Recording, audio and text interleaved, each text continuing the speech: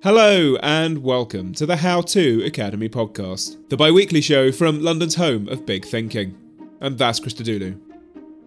Thomas Hertog was Stephen Hawking's PhD student and went on to become a leading cosmologist in his own right.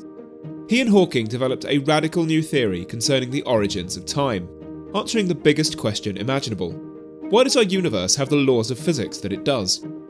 This would prove to be Hawking's final scientific theory, and, at Hawking's request, Thomas wrote a book on the subject. It's called On the Origin of Time. I asked him to tell me more. Thomas, we're going to talk about the beginning of time, but let's start at the beginning of your interest in this subject. Take us back 25 years to your final days as a master's student in Cambridge. Oof, yeah, that's a long time. We're talking June 1998. As you say, I had just finished my master, and it was well known to the students in Cambridge that whoever ended up top at the master would be invited in Stephen Hawking's office for an interview. And Stephen, of course, was interested in, so that's what happened to me, and Stephen was interested in gauging whether I would make a reasonable doctoral student under his wings, and that's what happened. So what was it like being Stephen's PhD student? It was a full-time thing. There was absolutely no separation in Hawking's close circles between his professional life and his private life. So as you say, indeed, we could be working literally everywhere, in the office, at home, during Wagner's Gotterdammerung, in the airports. Airports are very good to work with Hawking. And even, I think we had a good discussion on black holes, in fact, in the White House. Oh, wow. So, yeah, it was an all-round affair. But that was so much fun, of course. Stephen was world famous at the time. His book, A Brief History of Time, was out, 10 years already. But I think what mattered was the late 90s. Cosmology was going through a revolution. Cosmology was going through a golden age, really, with new theoretical insights, speculations about the multiverse, the discovery that the universe, that the expansion of the universe accelerates. So there were all these mind-blowing things going on. And as far as I'm aware, Stephen was grounded in all these research questions again. So even though he was world famous, fame wasn't there in the department. He was just one of us figuring out, driving us, stimulating us to figure out these mystifying questions. So it was great fun. What kind of man was he? How did he think? Yeah, it's strange to say, but I thought he was easygoing. He was obsessed with physics, right? That was clear. So, obsessed with science, I think he was, maybe an adventurer. An adventurer in life and an adventurer in science. And so, maybe this is why the private and professional side of Hawking completely intermingled. An optimist. I said so, right? Someone, almost an epistemic optimist. He sort of believed that we could tackle these questions, and that, as strange as it might sound, by studying black holes out in the universe and the Big Bang, that deep down we would understand much better ourselves and our place in the universe. And this I thought was very special. Stephen was one of these rare scientists who was driven by these deep human questions. Certainly the first scientist that I met as a young boy who was driven by such questions. And I thought it was very stimulating, very inspiring. Stephen claimed to you that philosophy was dead, but he was something of a philosopher himself, wasn't he? Yeah, I don't know when he first said that. He certainly repeated it many times, so I don't know the origin of that statement, but it got him into a lot of trouble, so much is clear. To me, what that meant, but of course that's the view from a theoretical physicist, is that Stephen, indeed, as you say, liked to philosophize, but to him this was always grounded in his equations. So I think he felt that philosophy was often too much freewheeling, whereas his equations and his scientific models, in fact, he insisted very much on designing and developing models and theories about the cosmos which are testable, which are verifiable. So that gives a lot of grounding, that kind of... So he strived to maintain scientific principles, but then, of course, take that science into the deepest philosophical questions we can imagine. So for him, this was not philosophy. For me, it did feel once in a while as if we were philosophizing, I can assure you. But somehow I think his genius was sort of to walk this fine line between fundamental science and physics and philosophy. Or to phrase it differently, to take those age-old human philosophical questions and kind of bring them into a scientific framework. That's another way of saying this.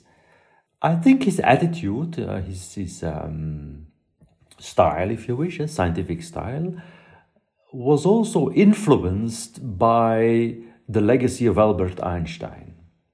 So Albert Einstein famously failed to discover in the 1920s and 30s that the universe is in expansion, that space expands, that galaxies recede from each other.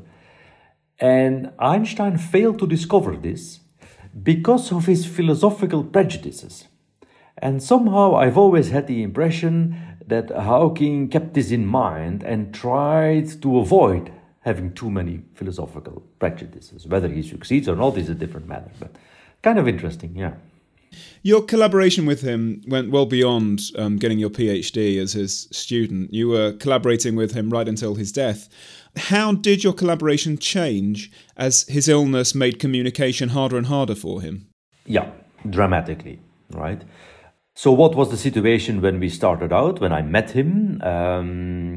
He was, as we discussed, he was into these cosmic questions. I was not understanding a word of what he was saying.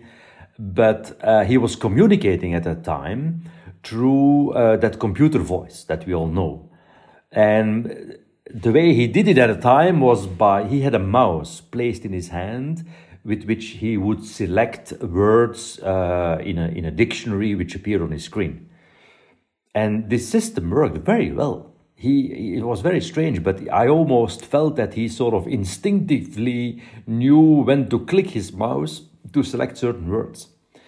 And of course, we had a lot of time.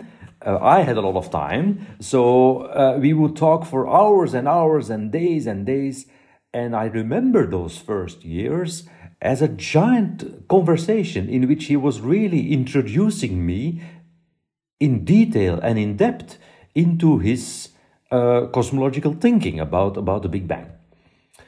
Then communication slowed early 2000 and really became difficult, I would say, around 2010. At that point, I thought, okay, this is done, this is over. We cannot continue in this way. There would be days in which Stephen would hardly be able to write down a few sentences. But then, to my surprise, it didn't stop. And it's only later that I realized that over these years, and thanks to these long conversations in the late 90s, that we had developed very much a common intuition.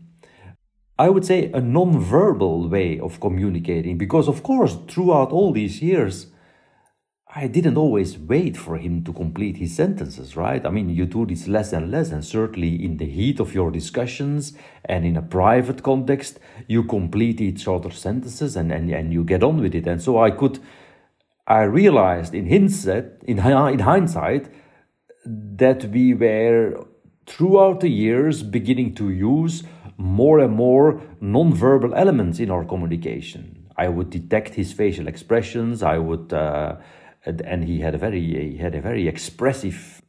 He had lots of expressions, I would say. So I could detect all sorts of levels of yes and no and this and that, and that's what kept us going. Even when the communication through his computer slowed, we never lacked new ideas and thoughts and avenues to develop our hypothesis, and somehow through more informal, subtle ways of communicating, our collaboration continued till shortly before he died. Yeah. Well, we're here really to talk about the theory that you developed with Stephen, which is a quantum theory of the Big Bang.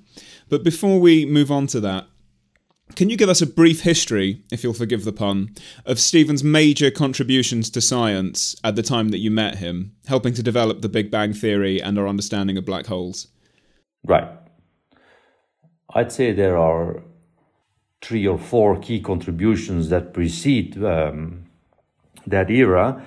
Stephen, as a PhD student in the 60s, used Roger Penrose's work on black holes to prove that in Einstein's theory of gravity, the theory of relativity, the Big Bang is the origin of time. Penrose had already shown that black holes, inside black holes, time comes to an end. Stephen sort of flipped Penrose's argument upside down and showed that the Big Bang was the origin of time, about which Einstein's theory had then nothing to say. Stephen then went on to focus his attention on black holes, to develop the theory of black holes, to discover what happens when 2 black holes collide, and eventually, to his own surprise and to everyone else's surprise, he showed that if you include quantum mechanical thinking, black holes are not eternal. Black holes slowly radiate through a quantum process. So black holes shrink. Black holes have a temperature, and eventually, because they radiate, black holes will disappear, will evaporate. So that was a major discovery because, in the old theory of Einstein, a black hole was just a sink, a cosmic sink, and would be there forever. So that was, I think, his second or his third major discovery. I'm not sure where we are. And then in the 80s, and that was the central theme of his famous book, A Brief History of Time. In the 80s, he returned his attention to the Big Bang. As I mentioned, he had shown that the Big Bang was the origin of time, but Einstein's theory breaks down at the Big Bang and doesn't say how that Big Bang then happened or could have happened. So Stephen began to think about that problem and designed what I would say is the first scientific model which, as he phrased it, describes the creation of the universe. So the first model of the Big Bang, and that was one of the highlights, I would say, of A Brief History of Time. So he sort of showed that even though the Big Bang is the origin of time, it need not be that physics, that science has nothing to say about it. Sadly, and now we jump to the 90s, the model he devised, the model of the Big Bang he came up with in the 1980s, out of what does that Big Bang, what kind of universe does that Big Bang create?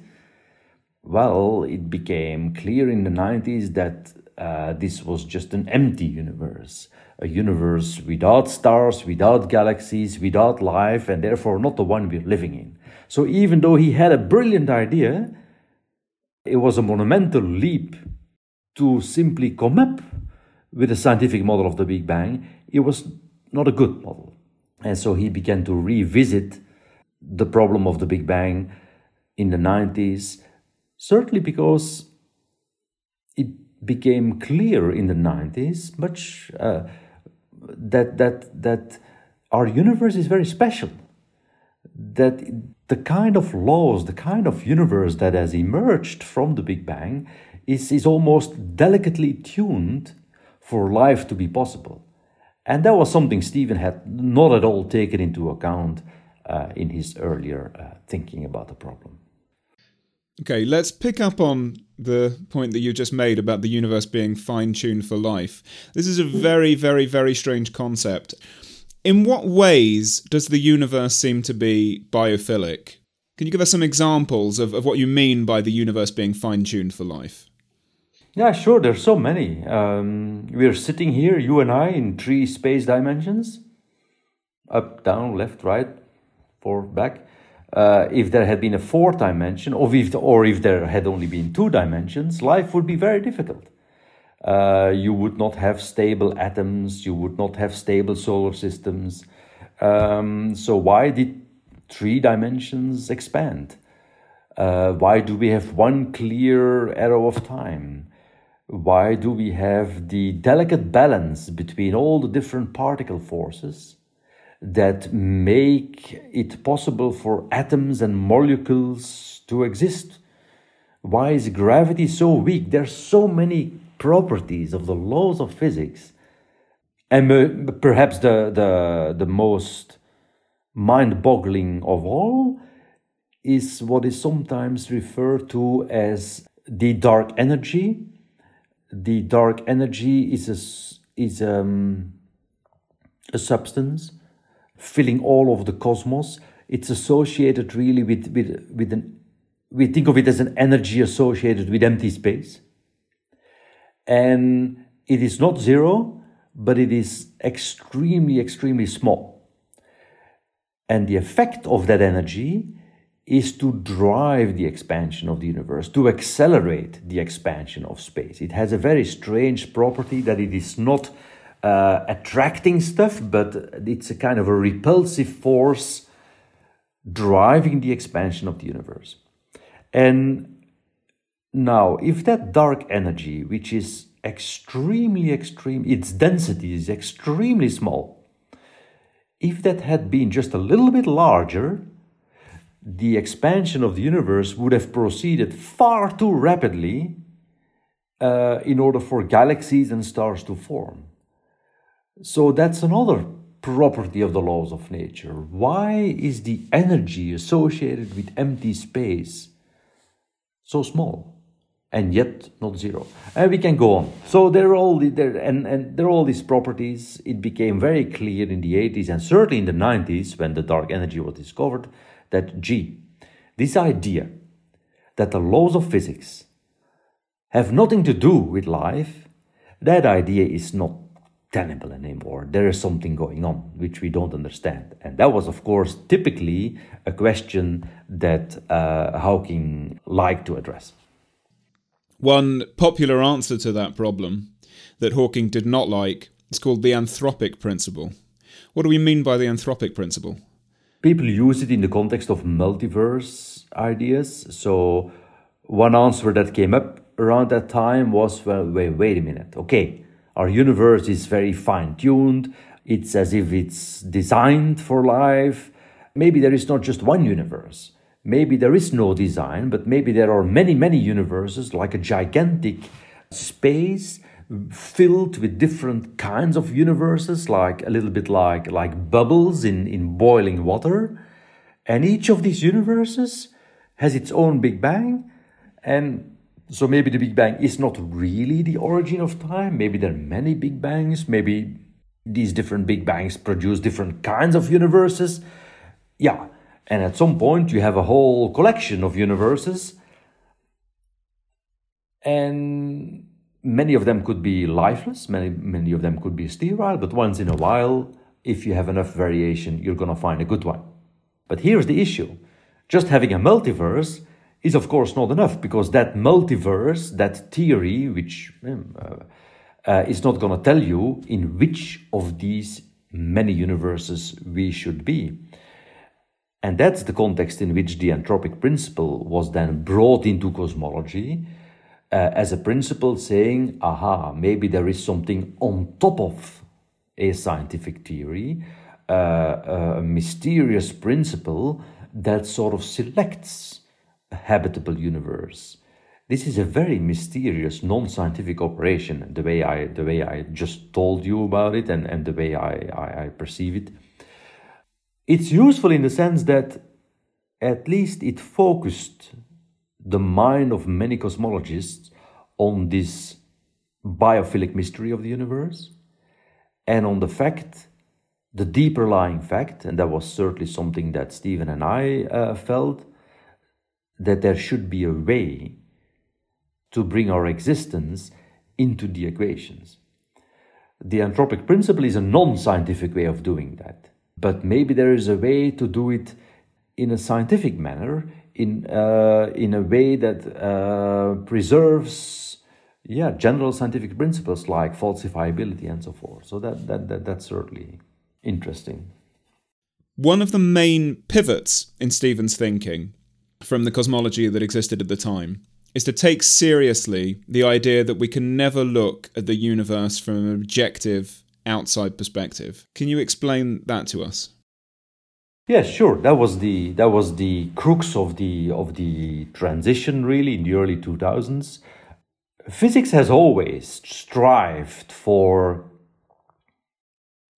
to acquire sort of an objective viewpoint on whatever system you're describing. That's how physics was developed. That's the viewpoint which is encoded in the way we think about the physical laws. And that's fine, and that has been a great success, even in subfields of cosmology and astrophysics.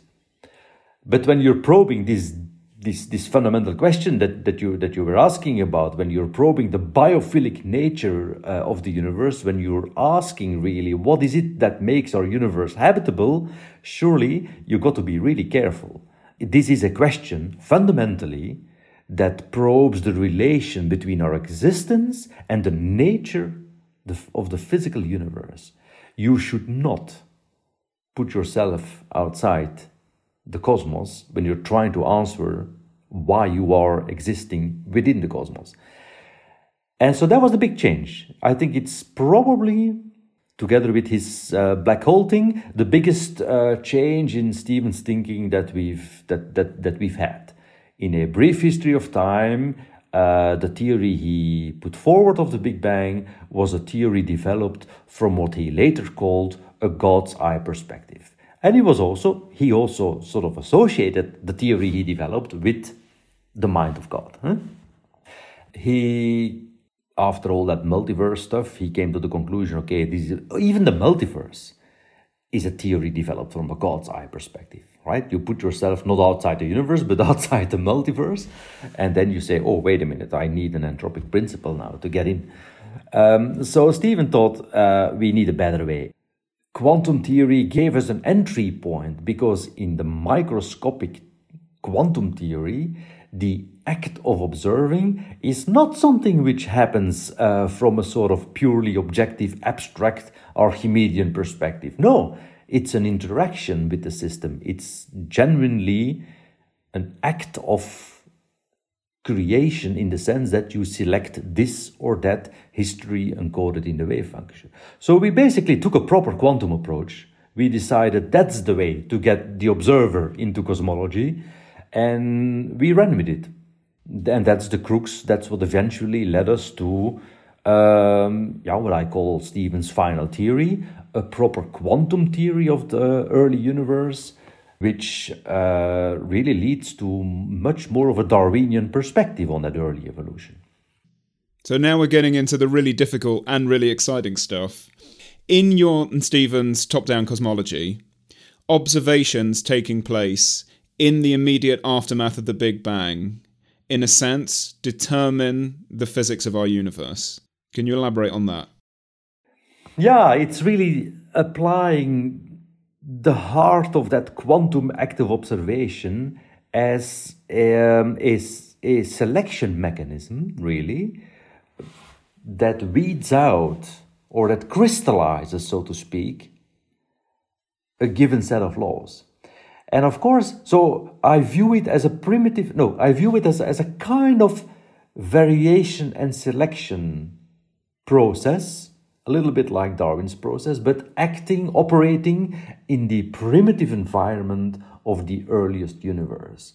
Variation is there in any quantum world because you have these random quantum jumps. And selection is there because the interaction between the primitive fields present there is operating down at the quantum level as an act of observation. So it's a little bit like as if the universe is observing itself. Of course, the randomness in that process means that you can't predict how this thing will end up. Just like Darwin couldn't predict based on the earliest forms of life, or biologists today can't predict the tree of life just based on the earliest organisms. No, you reconstruct the tree of life we see around us, and so you work backwards. And in a way, it's a bit similar, but for the early universe, the way the laws of physics as we perceive them now are the result of that primeval evolution in which the universe then has essentially co-evolved with the tree of laws taking shape.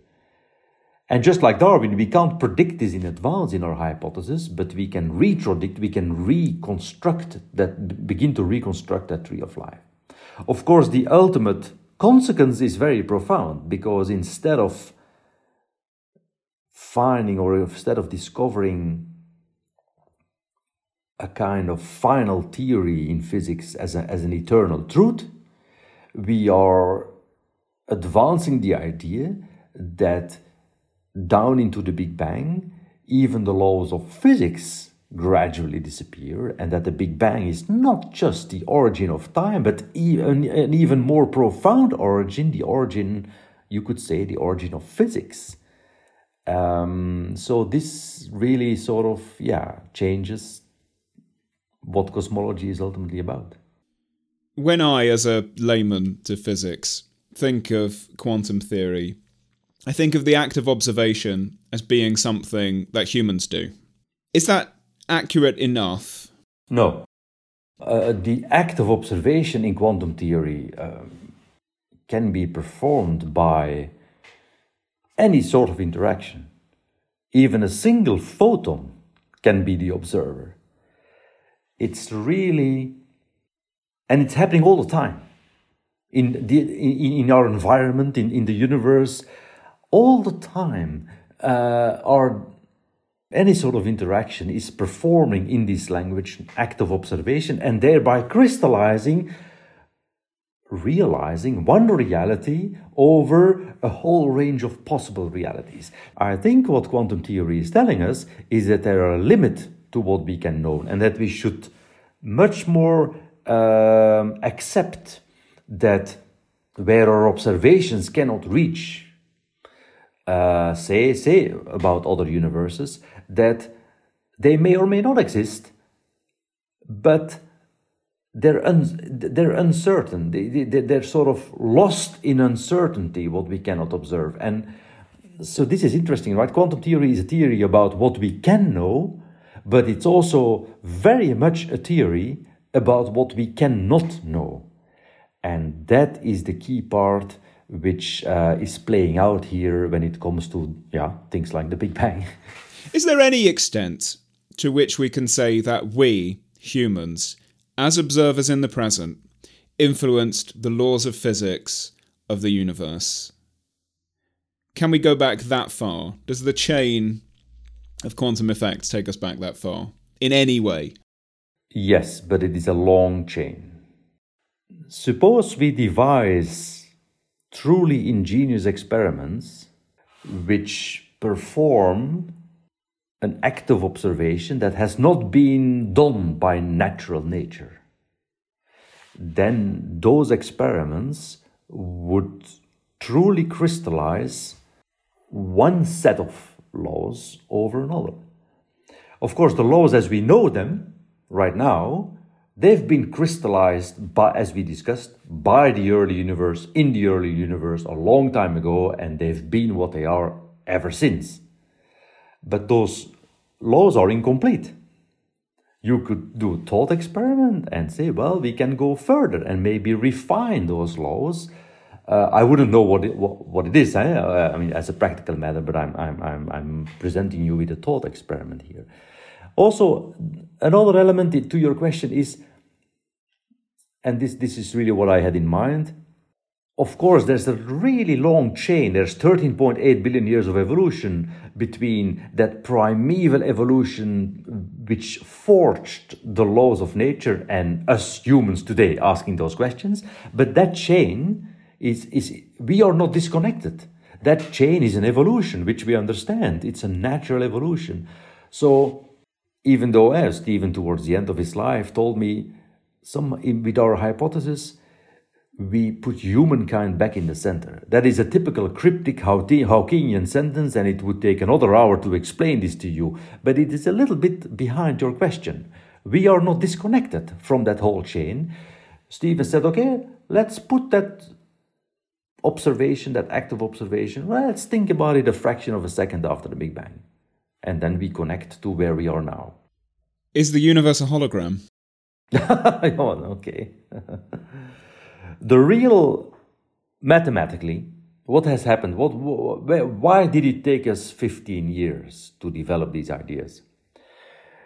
Well, the proper way to implement those ideas, to implement that top-down reasoning, so that sort of retroactive way of crystallizing the Big Bang, makes use of the latest revolution in theoretical physics, which goes under the name of holography. That turns out, that's a long story, it's the end of my book, but it turns out to be a surprising way on its own in which gravity, Einstein's theory, and quantum theory can properly work together. And holography, as the name suggests, what is the crux of that thinking? Well, you know a hologram? It's a situation in which an extra spatial dimension emerges from lines and scribbles on a screen through some operation, often shining light through it. And you can ask, okay, in theoretical physics, in cosmology, what is now the holographic dimension? What is now the extra dimension that pops out? Well, to our surprise, it turns out to be the time dimension. And that is exactly what in retrospect we should have expected, because that was always the problematic dimension. It was the dimension which the Big Bang was all about. The Big Bang is the origin of time. If you're going to understand the Big Bang properly, well, this means that you must develop a new way of doing physics in which time is not a prior given, but an emergent quality of the universe, and like any emergent quality, it comes with its limitations. And so what holography provides us with is a controlled way of going backwards into the Big Bang and letting that time dimension evaporate, disappear. From a holographic point of view, we would simply say that we are running out of bits on the hologram to push the evolution further. Given the obvious constraints we have around experimenting on different universes, how can you and your fellow cosmologists shore up the top-down cosmology theory? Do you think you'll be around to see this theory confirmed or something close to it? It's very difficult, right? Physics has physical theory. Physics has gone into the most extreme realms of reality. And so it's gotten more and more difficult to test those theories and to probe those nasty corners of the universe.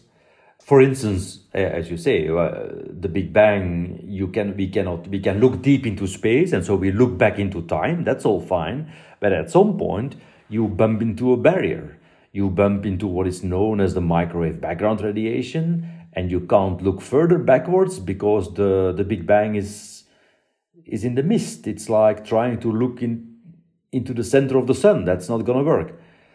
So to really unlock that primeval evolution, to probe that evolutionary character of the physical laws, we have to find a way to really look back all the way to the Big Bang, to the beginning. And I think you can really only do this with gravitational waves. The universe is transparent. Gravitational waves just travel freely, even through that primeval heat. And that primeval evolution that I talk about, these transitions through which, say, the tree of physical laws emerged, those transitions go together with bursts of gravitational waves, which should still be around, but they're very, very difficult to detect. Well, Thomas, this has been a wild trip. Thank you for joining me on the podcast and for helping us all think in a few more dimensions. Pleasure. Thank you so much. This episode starred Thomas Hertog and was produced and presented by me. The show is made by myself and Esme Bright, and we have help from Nicole Wong. Our editor is John Doughty. Next week, I'll be back in conversation with M. John Harrison, a novelist who fuses theoretical physics and human emotion to startlingly original effect. Till then, I'm Vas Christodoulou. Thanks for listening.